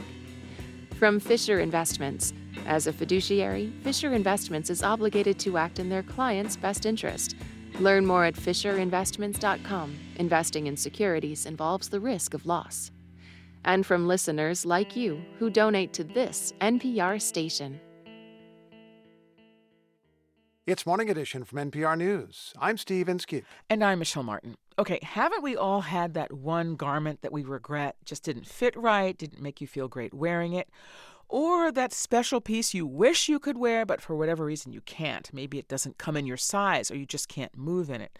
Okay, so now imagine you have a disability and that's every day. It's always hard to get clothes that fit well and make you feel great. That's the problem the Parsons School of Design in New York is trying to solve with a new program to support fashion by and for people with disabilities. I recently spoke with two people involved in that effort. Ben Barry is the dean of the School of Fashion at Parsons School of Design, and Sinead Burke is the founder of the accessibility consulting firm Tilting the Lens, which helped develop the program. Burke told me she has achondroplasia, that's a form of dwarfism, and she realized at a young age that finding clothes she actually wanted to wear was a struggle. I'm the eldest of 5 children, and my siblings are all non-disabled. My father, he's a little person, but my mother is not. And I remember being the eldest, but my sisters in particular having more range in clothing options and in footwear. I remember that they just didn't have to wear shoes that had Velcro straps and that could light up. They had options and choices. And I remember going to my dad when I was kind of 12 or 13 and saying to him, what do I wear? And, my dad probably being conditioned by a lack of access to clothes his whole life meant that he just wore whatever was available. And his advice at the time was not that it didn't really matter, but that there was nothing that we could do about it. And I've always been, I think, a bit of a tenacious individual and never really accepted that as a response or an answer. Wow. What about you, Dean Barry? I grew up loving fashion, and I have memories that being 4 and 5, going through the clothes in my grandmother's closet, trying on her hats, trying on her white silk gloves, and immediately feeling a deep connection between my soul and my body. As I started to get older, I not only learned around norms of brand masculinity and fashion and gender, but I also learned how fashion was so valued for its visual power. The visual primacy was always the most important. And it always didn't connect to my own lived experience as someone with low vision, as someone who engaged with clothing through touch. And so I think for me, it was really meeting other disabled folks, disabled artists, that allowed me to really be proud of my disabled experience and also recognize that fashion is such an incredible way to engage in a multisensory experience. Are there barriers to entry that people with disabilities would specifically experience trying to get into fashion that people outside of it wouldn't necessarily be aware of? Disabled people have always been designers. We've had to make and remake clothes to best support our bodies and minds, to affirm our identities. And so in many ways, making clothing is part of disability culture. But within fashion, when disabled people have had opportunities to engage in design, it's always been having them or having us be invited in to test products, to be research subjects, maybe at best as co-designers, but often without the design credit and compensation that comes along with sharing our ideas. And then there's also more worldview changes that need to be made. How do we define beauty? How do we understand the body? So I think so much of this is not just to remove barriers to access to fashion education, but really to ensure that disabled folks can thrive in the fashion industry. Sinead, before we let you go, you and Dean Barry have both given us, I don't know, for want of a better word, kind of moral arguments, but you've been advising companies for some time over an array of products and sectors, and I'm wondering if there's a bottom line here too. Yes, there is a moral argument. But even when we think about the moral argument, sometimes that creates this notion in our own minds that it's, a small group of people. I think the reality is that even if we look to the US, this is 1 in 4 people. And that is without acknowledging that we live in an aging society and that we all become disabled at some point in our lives. But if we think about specifically the business and the finance metrics, there is an economic rationale as to why we should do this. In terms of the disabled community globally, that's about 1.6 billion people. In terms of their spending power, the discretionary income of disabled people globally amounts to roughly 1.7 trillion US dollars. So this isn't a niche program for a small group of people. This is genuinely for all of us. Sinead Burke is a disability advocate who founded the accessibility consulting firm Tilting the Lens. Ben Barry is Dean of the School of Fashion at Parsons School of Design in New York. Air Force Second Lieutenant Madison Marsh has made history. She is the first active duty service member to be crowned Miss America. Miss Colorado, Madison Marsh! The pilot, who is 22 years old, graduated from the Air Force Academy last year with a degree in physics. Marsh is also the president of the Whitney Marsh Foundation, named in honor of her mother, who died of pancreatic cancer. Madison and her family created the nonprofit to raise awareness of the disease and also raise money for research. During the Miss America competition, she talked about the experience of losing her mom. I've understood and I've had to know when my last conversation with my mom would be. And for many of you, you will never get that chance. So teaching others to say what needs to be said, do what needs to be done. We are the change that we've been waiting for. As a graduate intern at Harvard Medical School, Marsh is currently working on using artificial intelligence to detect pancreatic cancer, and she is pursuing a degree in public policy. Wow. I joined Miss America because I get to wear as many hats as I want. And by that, I mean I get to be Miss Colorado, but I'm also an Air Force officer, a Harvard Medical School researcher, and a pilot. Because in the Miss America opportunity, you really can be anything. Think of all the different hats. And now, of course, she's also got a crown. Steve, not feeling inadequate at all over here today. No, sir. But I guess at 22, you were also an overachiever. Oh, yes, definitely. Not in the Miss America pageant, but I was broke in New York City, freelancing journalism pieces and trying desperately to pay the rent. This is NPR News. Today's top stories for next. Then coming up at 8:45 on WBUR's Morning Edition, an artist is paying tribute to the people who helped build Boston's Chinatown with a series of statues. It's 8:29.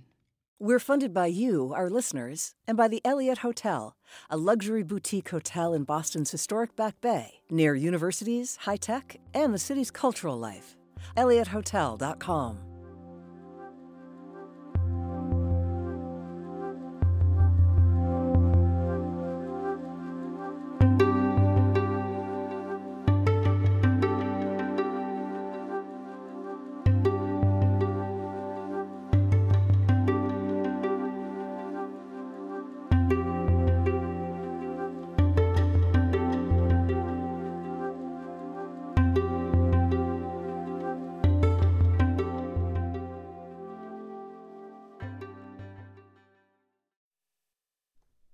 Live from NPR News in Washington, I'm Dave Mattingly.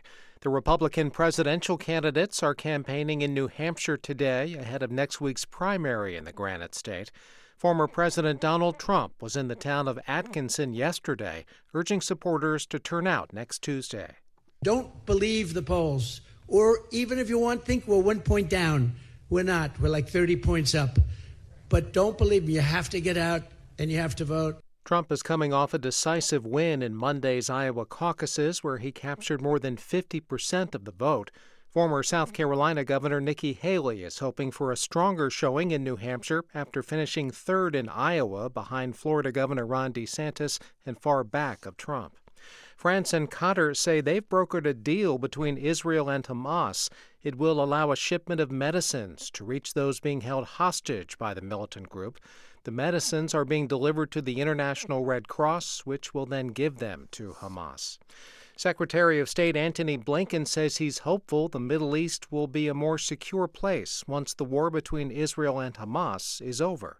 There's a profound opportunity for regionalization in the Middle East, in the greater Middle East, that we have not had before. The challenge is realizing it. Blinken was speaking to the New York Times on the sidelines of the World Economic Forum. This is NPR News from Washington. From WBUR in Boston, I'm Rupa Shenoy.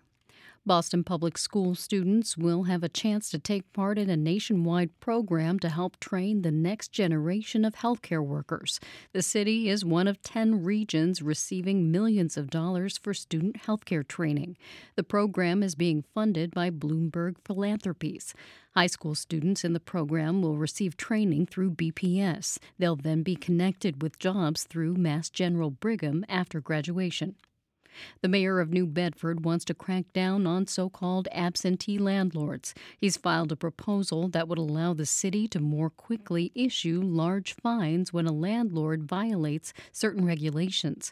Current rules require 25 separate violations before the city can issue maximum fines.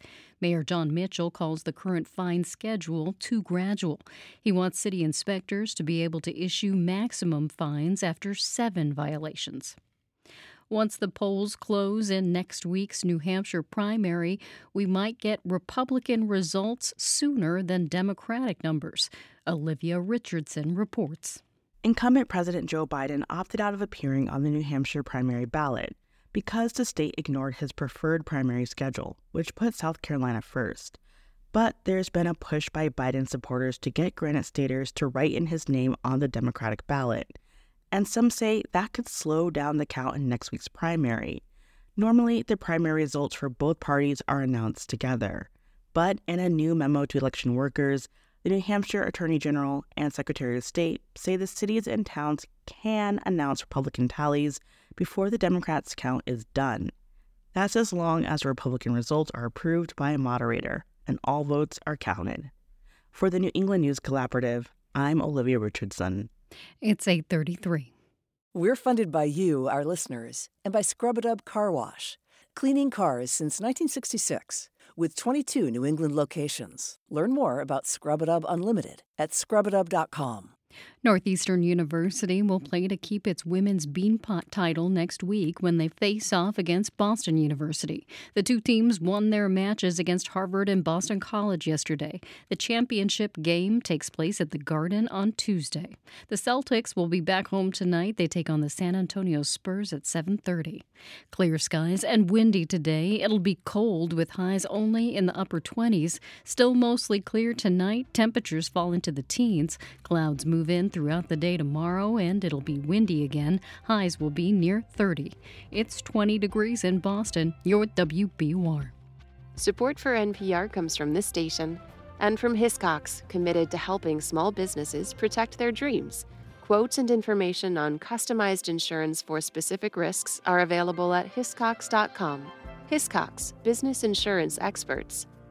And from Procter & Gamble, maker of Metamucil, a fiber supplement containing psyllium, a plant-based fiber for trapping and removing waste in the digestive system, designed to be taken every day.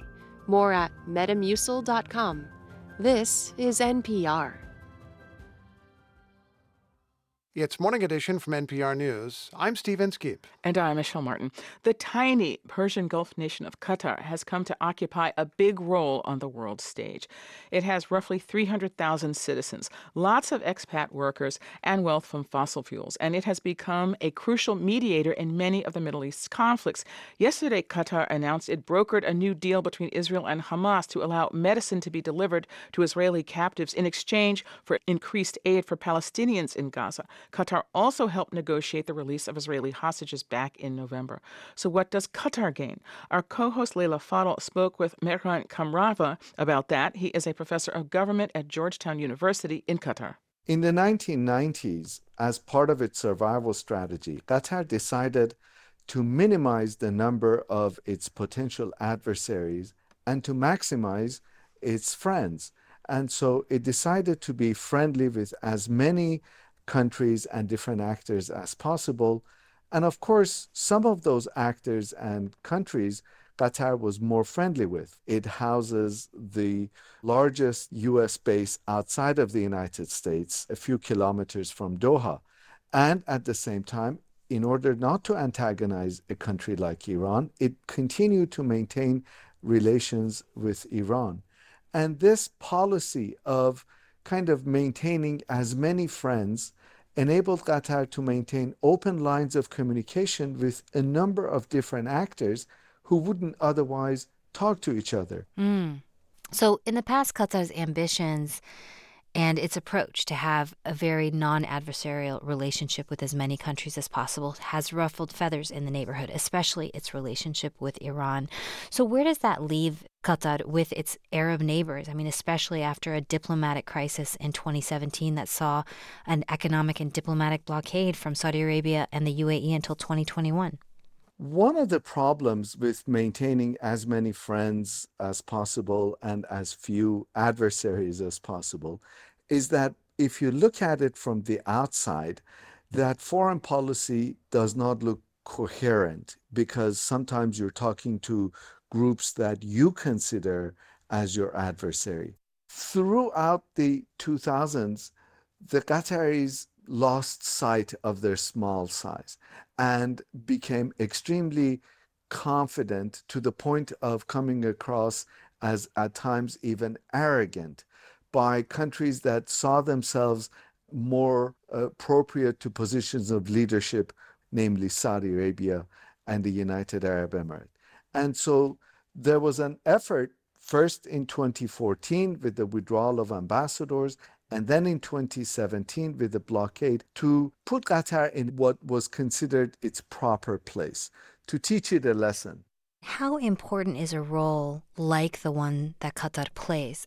I mean, having somebody who speaks to everybody, which is a very difficult position to be in, but it also means there's an open line of communication even when it seems closed. When the United States wanted to talk to the Taliban, it was through the good offices of the Qatari government where those negotiations happened. When the US wanted to exchange prisoners with Iran and effect the transfer of Iranian funds from South Korea, it was through Qatar that happened. And now, in the latest episode, we see that it was through Qatar that mediation resulted in the release of Israeli hostages that have been held by Hamas so far. So Qatar's so-called maverick foreign policy has actually been extremely useful for the United States. That's Mehran Kamrava. He's a professor of government at Georgetown University in Qatar. Thank you so much for your time. My pleasure. A privately chartered mission to the International Space Station is set to launch today from the Kennedy Space Center in Florida. A SpaceX capsule will transport a 4-member crew for a 2-week mission. The crew has a packed schedule with dozens of science experiments. WMFE's Brendan Byrne explains how the work will help prepare for future private missions and commercial space stations. The international crew is made up of astronauts from the European Space Agency, Italian Air Force, and Turkish Space Agency. The crew is commanded by Axiom Space's Michael Lopez Alegria, a former NASA astronaut. The crew will conduct 30 experiments over the 2-week stay, says Lopez Alegria. It's going to be very, very busy. Their work includes research into proteins related to neurodegenerative diseases such as Alzheimer's, examining how microgravity affects plant genes, and testing sensors that look for contaminants in the air. This is Houston-based Axiom Space's 3rd mission to the ISS. The company hasn't disclosed the cost to take a trip to the station, but before its first flight, it advertised a price tag of $55 million per seat. Despite the cost, these type of missions are far from a millionaire's joyride to space. You don't train for 2.5 years for a vacation, so it was anything but. Investor and racing driver John Schaffner flew on Axiom's last mission to the station, spending 9 days in orbit. Schaffner and the crew conducted a similar cadence of experiments and outreach events. It was even the subject of an ongoing experiment. Scientists with Baylor's Translational Research Institute for Space Health, or TRISH, are interested in space adaptation syndrome, a kind of motion sickness caused by the human body's adaptation to microgravity. It's experienced by many space travelers, both career NASA astronauts and private space flyers, and includes symptoms like nausea and vomiting. But Schaffner says other problems pop up, like brain fog and fatigue. Some astronauts call it space stupid because it's challenging, and we need to understand that more. These symptoms can affect an astronaut's performance in orbit and even limit the amount of work they can accomplish. With time and space so expensive, it's important to maximize an astronaut's time so they can perform experiments, not spend most of their time feeling sick. That's why data from Schaffner's flight is joining a growing data set compiled by TRISH, says Chief Medical Officer Emmanuel Urqueta. This includes things like sensory motor adaptation. How is your balance going to change before and after spaceflight? Are you going to develop space motion sickness, and what can we learn from you to prevent the next generation of flyers that would not develop space motion sickness in space? That includes collecting blood, saliva, urine, and skin and stool swabs before, during, and after flight. Researchers are also looking at how the human body changes and how to better prepare people to make the most of their time in space. This study comes at a critical moment for orbital research. NASA announced plans to retire the International Space Station in the next decade and wants the commercial sector to build private space-based platforms for research. Axiom is one company doing that already, and others like Blue Origin and Voyager Space are working on stations of their own. This means more people will have access to space, and for Axiom 2 pilot John Schaffner, he's happy to serve as a research subject. Wanting to become part of this first early entry was important to me because I wanted to not only be part of the development of early data sets, but experience spaceflight as it exists now before it changes, before we understand much more. So far, they've collected data from about 16 spaceflight participants, including the 4 about to launch the station. They'll keep adding to that as more commercial missions take flight. For NPR News, I'm Brendan Byrne in Orlando. This is NPR News. After 1 year in office, Governor Maura Healey will deliver her first State of the Commonwealth address tonight. Listen for live special coverage at 6:45 tonight on 90.9 WBUR and on the WBUR app. Coming up in 10 minutes on WBUR, the Marketplace Morning Report tells us about rising ocean shipping rates. They've gone way up in recent days, mostly because of attacks by Houthi rebels on ships in the Red Sea. Only in the upper 20s today. It'll be sunny and windy, upper teens tonight under mostly clear skies, near 30 tomorrow and windy again. It'll grow increasingly overcast throughout the day. It's 20 degrees in Boston. Funding for WBUR's Business Report comes from Feldman Geospatial, committed to helping Boston build right from the ground up since 1946, and working to build community with Jazz Night, presenting live music weekly at the Long Live Brewery and Tap Room in Boston. Learn more at longlivebeerworks.com/Boston. Boston-based Vertex Pharmaceuticals has received FDA approval for its gene-editing drug to treat a second rare disease. Casgevy is now approved to treat certain versions of a blood disorder. Late last year, the drug was approved to start treating sickle cell disease. The drug uses gene-editing technology to replace disease-causing genes. Boston Medflight is adding a new jet and helicopter to its fleet. It's using more than $16 million in new funding to purchase the equipment. The nonprofit transports critically ill patients to and from hospitals. Downtown Boston is getting a new food hall today. A group of vendors is setting up shop at the Connector and Winthrop Center. The food hall, called The Lineup, will offer foods like pizza, sandwiches, and burgers. It's 8:44.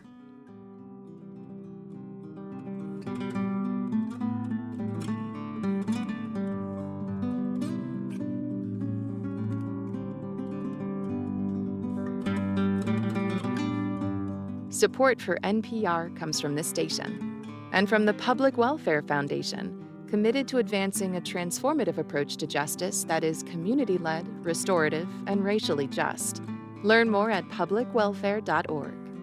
From the Lodestar Foundation, inspired by the principle that helping someone else less fortunate is a path to a happier, healthier, and more meaningful life. Learn more at lodestarfoundation.org.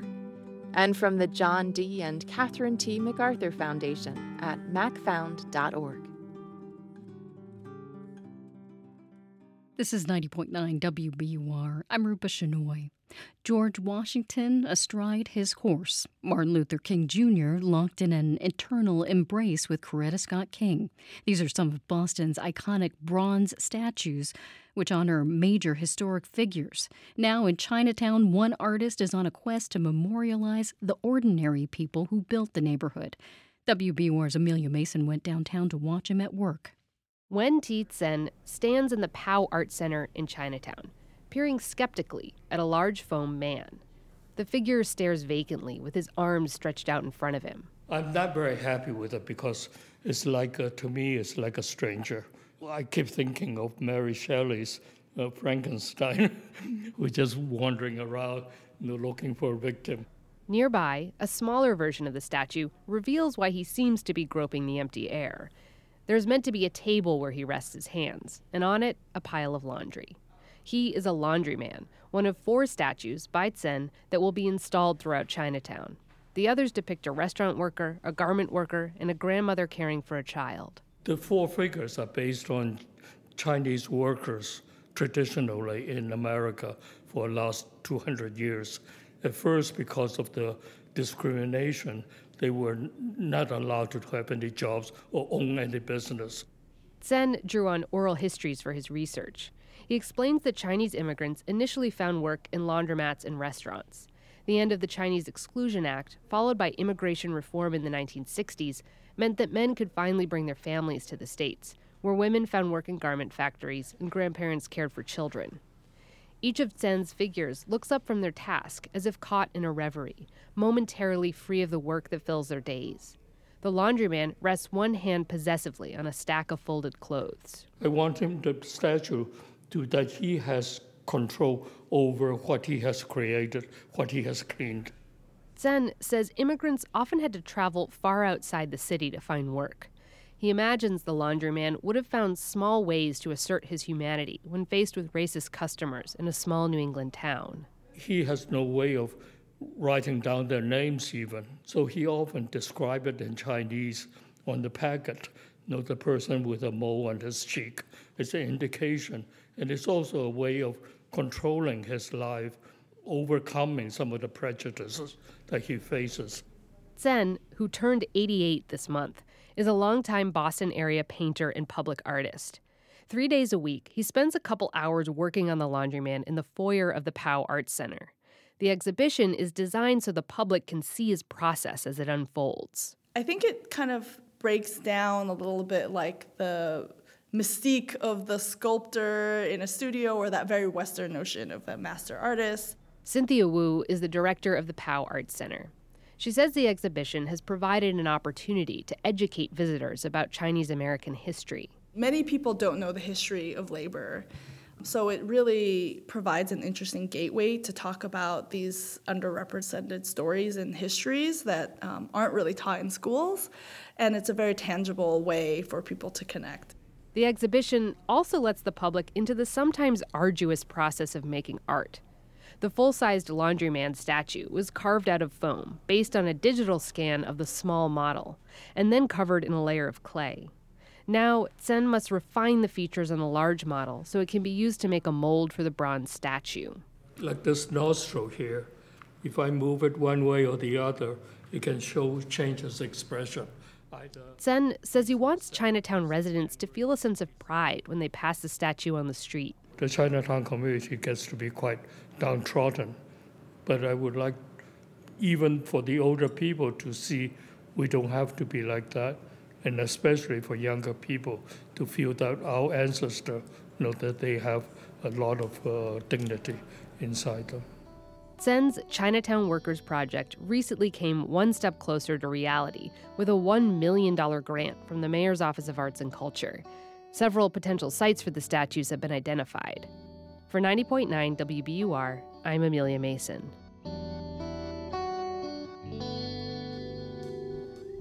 Coming up at the top of the hour on WBUR, it's the BBC NewsHour. They'll delve into news that China's birth rate has dropped to another record low.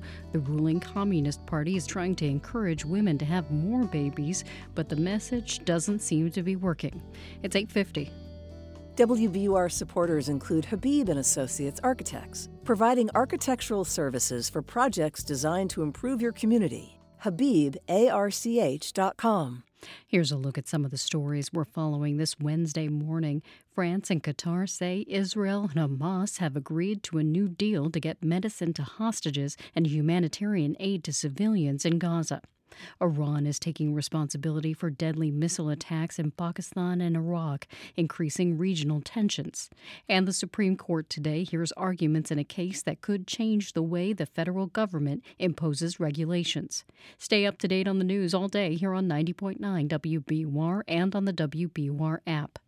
WBUR supporters include Vertex, working for people with sickle cell and genetic kidney diseases, cystic fibrosis, and more. Medical, regulatory, and other careers at VRTX.com. Sunny, windy, and upper 20s today, mostly clear and upper teens tonight, increasingly cloudy, windy, and near 30 tomorrow. It's 20 degrees in Boston.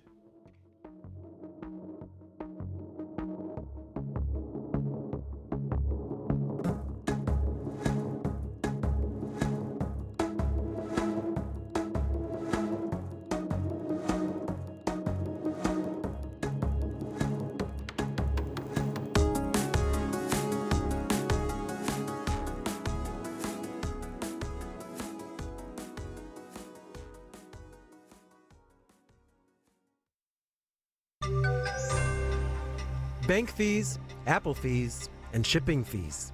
Marketplace Morning Report is supported by UiPath. More than 10,000 organizations use the UiPath AI-powered business automation platform to put AI to work. UiPath.com/marketplace. UiPath, the foundation of innovation. And by Charles Schwab. Schwab believes every investor deserves to work with a firm they can count on, with financial consultants ready to serve clients and 24/7 live help. From Marketplace, I'm Sabri Benishore, in for David Brancaccio. Many of the nation's biggest banks have now reported their fourth quarter results, and they've been mixed. Goldman Sachs yesterday beat profit estimates. Citigroup last week reported a loss. And JP Morgan Chase and Bank of America posted lower profits. Now, one way banks have tried to boost their bottom lines is through fees, including overdraft fees. But that is changing. Citigroup last year eliminated overdraft fees, and a new Biden administration rule announced this morning would dramatically reduce those fees at other banks, saving consumers at least billions of dollars a year. Marketplace's Nova Safo has more. The Consumer Financial Protection Bureau is proposing new regulation the agency says closes a loophole, which has allowed many banks to charge large fees for overdraft protection. Overdrafts typically occur on debit card transactions and affect about 23 million American households each year. The proposed new rule would reduce the fees banks can charge to only what it costs them to provide overdraft protection services, potentially as little as $3. Alternatively, banks could offer customers an overdraft credit line, which, like any other consumer credit product, would include disclosures of interest rates. That would be a change from current practice at many of the nation's largest banks. CFPB Director Rohit Chopra, in a statement, said institutions typically charge about $35 for overdrafts, even though the majority of overdraft amounts are less than $26. If that was a typical consumer loan, such as a credit card balance, the annual percentage rate would be 16,000%. I'm Nova Safo for Marketplace. If you, as a company, have an app on Apple's App Store, you got to use Apple's payment system, from which it takes a hefty commission, 30%. Those have been Apple's rules up till now, and people who make apps do not like them. That has been a big part of a long-running legal battle between Apple and Epic Games, the maker of Fortnite. Epic has argued Apple is being monopolistic. David Nieboer is a professor at the University of Toronto. Apple created a goose that lays billion-dollar eggs, and one could see why they fight tooth and nail to prevent any kind of change. Yet yesterday, the Supreme Court declined to hear appeals from both Apple and Epic in that legal battle. The long and short of it is that some changes are coming to Apple's App Store. Apple will now allow developers to use other payment systems, doesn't have to be Apple's, but it isn't making it convenient, and it'll still technically charge a commission. I say technically because Apple also says it might not be able to enforce collection of that commission. These changes, though, apply only to the U.S. So outside of the U.S. jurisdiction, Canada, other big markets, and Europe, the battle continues unabated. And one would hope, if you're an independent developer, that the larger developers, such as Epic, use their position of power to fight Apple. Because if you're a small developer, you don't want to fight Apple. You're always going to lose. Epic Games says it will be fighting the new rules in the U.S. too, so the legal battle here is also far from over. All right, let's do the numbers. Dow, S&P, and NASDAQ futures are all down in the 5 to 0.8% range, with Dow futures down 172 points. The yield on the 10-year Treasury is 4.110%. Retail sales rose 0.6% in December, and they're up 4.8% from December of the previous year. That is higher than many economists expected. It's also higher than inflation. So not only did we spend more, we actually bought more, too.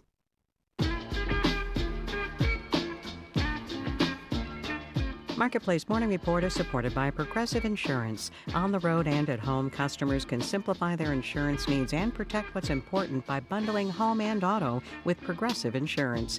Learn more about Progressive and bundling at progressive.com.